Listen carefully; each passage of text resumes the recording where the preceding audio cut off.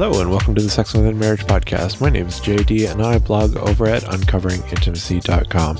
And today I am answering a question about dominance and submission games in the bedroom. And this is a question that actually came out of one of our anonymous questions that I wanted to tackle separately because I get a lot of questions about this. And I actually posted this on the blog as a post a little bit ago, but I hadn't gotten around to recording a podcast episode for it. So I thought I'd do that tonight as I had some free time. But before we get into that, I want to tell you about two things. The first is I just released a survey today on what do couples do when they have differing sex drives? What happens when one wants sex when the other one doesn't? How do you manage that in your marriage? What's your dynamic? And basically, how do you solve those problems? Do you solve those problems or do they just end up causing hurt? Because this is something that happens in a lot of marriages, and I get a lot of questions about this from both sides of it. The other thing I wanted to let you know about is that you have 2 days left to join as one of our supporters to get this exploration list free. I'm giving it out to any $5 plus supporters this month. So if you're already a supporter, there's an email going out at the end of the month. If you had thought about supporting us and wanted to check out what the supporters forum is like, frankly, it's amazing. People love it. And if you wanted to see what it's like, now's a good time to check it out. But for now, let's get back to the topic at hand. Now, as I said, I get a lot of questions about kind of dominance and submission play in the bedroom. Mostly everyone wants to know if it's okay and if they're the only ones doing it. I have a couple posts on bondage.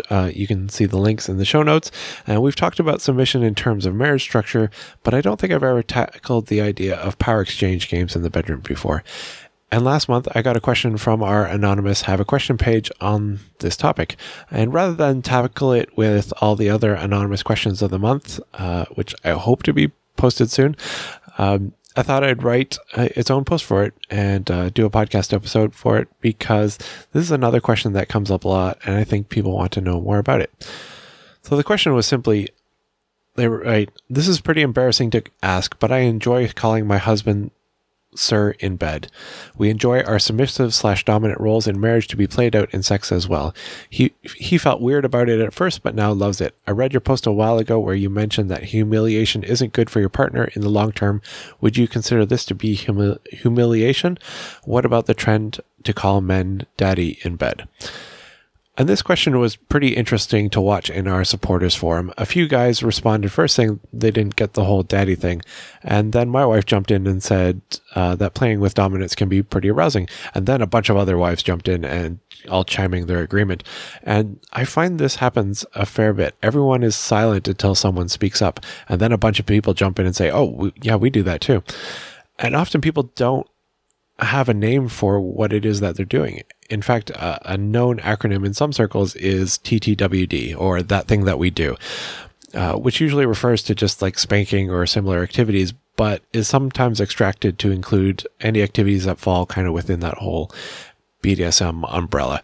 And it regularly happens that people will email me saying, "Hey, we do this thing. Are we the only ones?" And they'll describe it and I'll tell them the name for it. And it's handy to have a name because, for one, it's usually a lot shorter than that thing that we do with a description. And it's less vague, and it helps them know that they're not alone. I mean, if it has a name, then clearly enough people are doing it that they named it. And in this case, the wife is describing a power exchange game and even explains that for her, it's an extension of their complementarian marriage. But the truth is that this is often a turn on for those in egalitarian marriages too. And if you're complementarian, then you might find it arousing to extend or even go more strongly into these roles in your bedroom. If you're egalitarian, you might find it arousing to play with your roles that you typically don't exercise. So I don't want this to turn into an egalitarian versus complementarian argument, but I do tend to lead more towards a hierarchical structure, though I'd argue I don't resemble what most egalitarians call complementarian at all, so it's hard to give a name to my exact stance. Personally, I'm starting to think that both complementarians and egalitarians are each on opposite but equally wrong kind of radical sides. But today, instead, I hope we can talk just about power exchange play, also known as submission versus dominance play or DS play. And that is, you're doing it for fun for the purposes of arousal. But in order to do that, we might have to delve a bit into marriage dynamics. And I hope that the comments will focus on the play aspect. However, if you do want to start a fight about complementarianism versus egalitarianism, then you might want to check out 3 other posts that I'll post in the show notes. Because there's already been a big battle going on there for years. You are more than welcome to join it. So, let's start with what is power exchange play. Playing with dominance and submission is a type of power exchange play. That is, one person is giving up power and the other is taking it. Our lives are full of power exchange dynamics. Children and parents have a power exchange dynamic with the parent having control over the children. Employers and employees have a power exchange dynamic. So do government officials and the population, police and the citizens, officers and enlisted. These are all voluntary, consensual exchanges of power that everyone is more or less okay with. What sometimes upset people is that when you move that into marriage, and sometimes even more when you move it into the bedroom, because even though it's still a consensual, voluntary exchange of power between 2 adults, it's now about sex, and that makes a lot of people nervous. And while it's good that our society is moving to be more cognizant about improper uses of power, we unfortunately sometimes swing too far and look at any type of power exchange as bad, even when it's for our benefit and when we enjoy it. And this has had an interesting effect on making power exchange a very taboo thing. The whole equality/feminine movement has caused this dynamic where you're not allowed to want to be submissive as a woman. Housewives are now often looked down on for choosing to stay at home. People who choose, whether due to belief or just personal preference, to live in a complementarian marriage are demonized and told that they're being abusive or being abused. In fact, I've had to prune my follow list on social media because this war between egalitarianism and complementarianism is so toxic from both sides that neither side is reflecting Christ, especially the Christians. And my point is that this has created a culture where power exchange has the potential to be considered, really taboo. It's going against the grain, against what most of society, both Christian and secular, because frankly, sometimes it's hard to tell the difference in these arguments, tells us is right. And a lot of people find that really arousing, especially the rebels out there. And so this brings us to this question of that is submission humiliation? And this is where I think people get hung up because of this whole feminist movement, particularly the later stages. There has been this growing push for women to be completely independent, not beholden, submitting or under anyone or anything.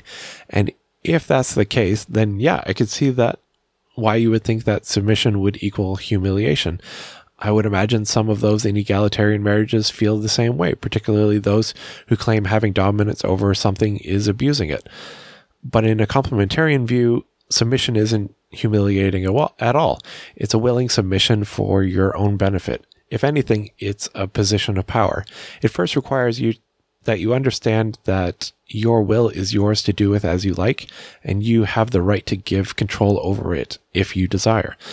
And I see this in our relationship with God. We don't submit because we have no choice. At least I don't believe that we do. I believe that it's that choice, it's that gift of free will from God that allows for our submission to Him. In fact, it's about the only thing that we can do that can be seen as remotely good, and that is simply to respond to that call from God to submit. And that choice alone is what we claim to have done to make us Christians. After all, it's simply a choice to continue to submit, to do as our Master wishes. Why? Because it's good for us. Now, is that humiliating? It's humbling, to be sure, but that's not quite the same, though the words have the same root and can sound similar. Humiliation is about shame being made to be seen as worthless, as undervalued, but God holds us in very high value. That's why He wants our submission, I think. If we were worthless, then God would have no need or desire for us. There would be no value in us submitting to Him.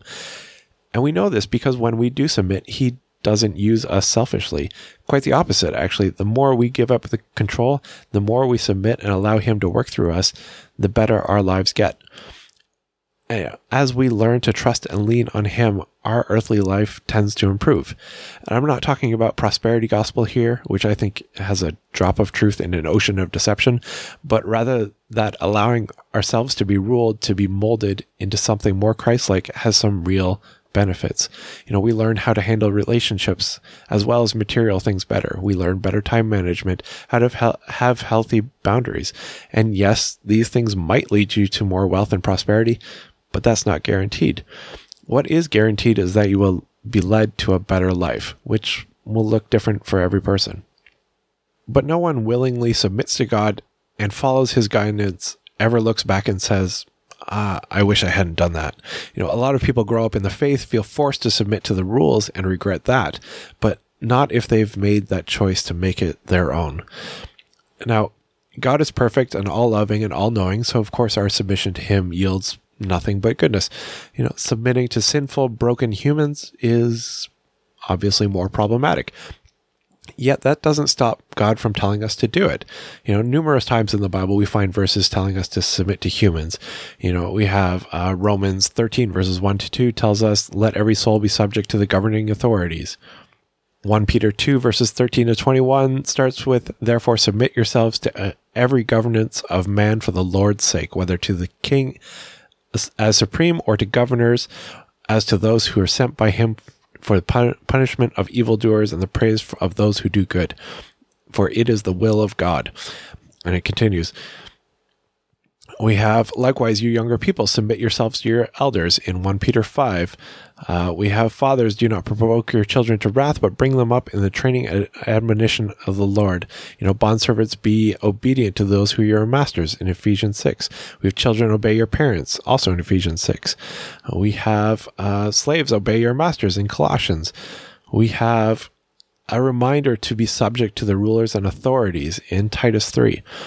So God, knowing how broken and sinful we are, knowing that we are so bad we need a savior because nothing else could redeem us, he still chose to command us to submit to humans.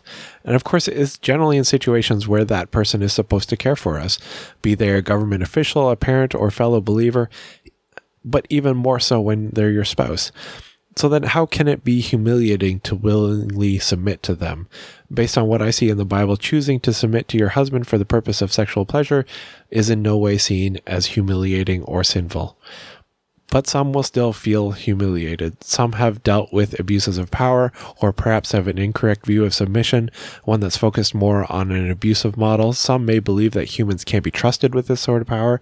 Some may simply be so in love with the idea of absolute personal freedom that they may not be willing to submit to anyone or anything. And I'm not saying that they all need to learn to submit in the bedroom.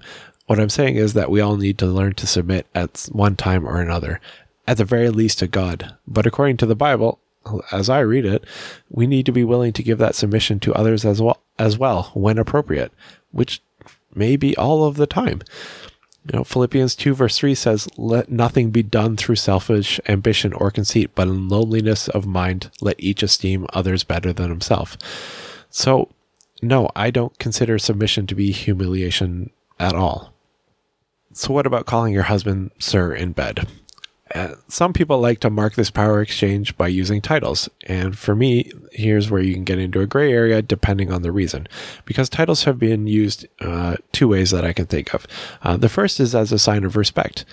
And the second is a sign of humiliation or dehumanization or disassociation. And the way I see it, if you want to mark that power exchange by using titles as a sign of respect, endearment, or simply to make it clear that this is power exchange playtime and it separates it from normal time, then I don't see a reason not to. But if you're using it to make yourself an object, less human in some way, or it's a mechanism for humiliation or disassociation, distancing the relational aspect of your interaction, then I think you need to be careful. As well, I think it depends on people's association for the words. For some, using titles like Sir, Lord, Master, My King, etc. is sexy and arousing. But for others, it might seem blasphemous and a turnoff. Some Christians grow up believing some titles should only be used by God. Personally, I think the title God should only be used when referring to God, but titles like Lord aren't exclusively linked to God. Oxford Dictionary says a lord is someone or something having power, authority, or influence, a master or ruler. It's not necessarily linked to any kind of deity or religion or anything like that. So I think that's one of those, if it bothers you, then don't do it. I mean, the idea is that it's supposed to be fun play. And if it's not fun, well, then that's kind of defeated the purpose. And I also wanted to say, and I forgot to write this in the blog post, that the Bible actually uses the term Lord for people other than God as well. There's many people who get called Lord from time to time, be they a king, or even Sarah calls Abraham Lord. So there's almost a precedence there that it's okay. And it could be cultural, but it's clearly not a big problem. So what about calling your husband daddy in bed? And here, again, I think is where you get people answering based on how they associate the word. For some, calling your husband daddy is more about the position or feeling cared for or taken care of, provided for, etc. In the same way we call God Father. He's not our biological father. In a sense, he's our adopted father, but really we call him Father because of his goodness and how he cares for us. And others can't get over this association that daddy equals, well, daddy. To them, the idea of calling their husband daddy is disgusting and incestuous. Some hate to call God Father as well because of the association that brings due to their earthly father, or lack thereof. In fact, there's a book written about a man having this experience called Finding the Father and his journey to understand what sort of father God is after growing up with a broken view of what a father should be. And I have 5 children who have called me daddy since they were little kids, and using that term in a sexual context, I don't think I could make that mental shift needed. So for me, that's a bit of a turnoff. Others have the same feeling about the term of endearment, babe. Christina called me babe just once to try it out because that's what my brother and his wife call each other. And frankly, they can have it. It is not for us. I am not her baby and never want to be associated that way. For both of us, it's just a complete turnoff. But I understand that for others, that association isn't the same. So I think it's up to you and how you process that word and what it means for you. And lastly, I know somebody's going to ask, what if the genders are reversed? And to be honest, I don't know. I get really confused about that question, which I'm not used to feeling. I'm usually pretty clear on what I believe and why I believe it. And with this one, my only real concern, I think, is that if the genders are reversed, from my experience, what happens in the bedroom tends to spill out into the rest of the marriage. And marriages are holistic. Nothing is self-contained. And as I've said, my personal belief is that husbands should be leading the marriage. And if they're usually taking a submissive position in the bedroom, then I worry about how that would affect the rest of the marriage. But it might just be that this is my own personal bias based on my marriage dynamic and my experiences of talking to some couples where the dynamics like that have negatively impacted their relationship. But it doesn't mean it'll happen as a rule. And there's definitely something enticing about a woman who knows what she wants and is assertive enough to state that desire. So I guess the best answer I have is to make your own decisions based on your dynamic and your convictions. As for dominance and submission games in general, I can't see a biblical or psychological reason not to engage in them other than for the reasons stated above, past abuse and associations.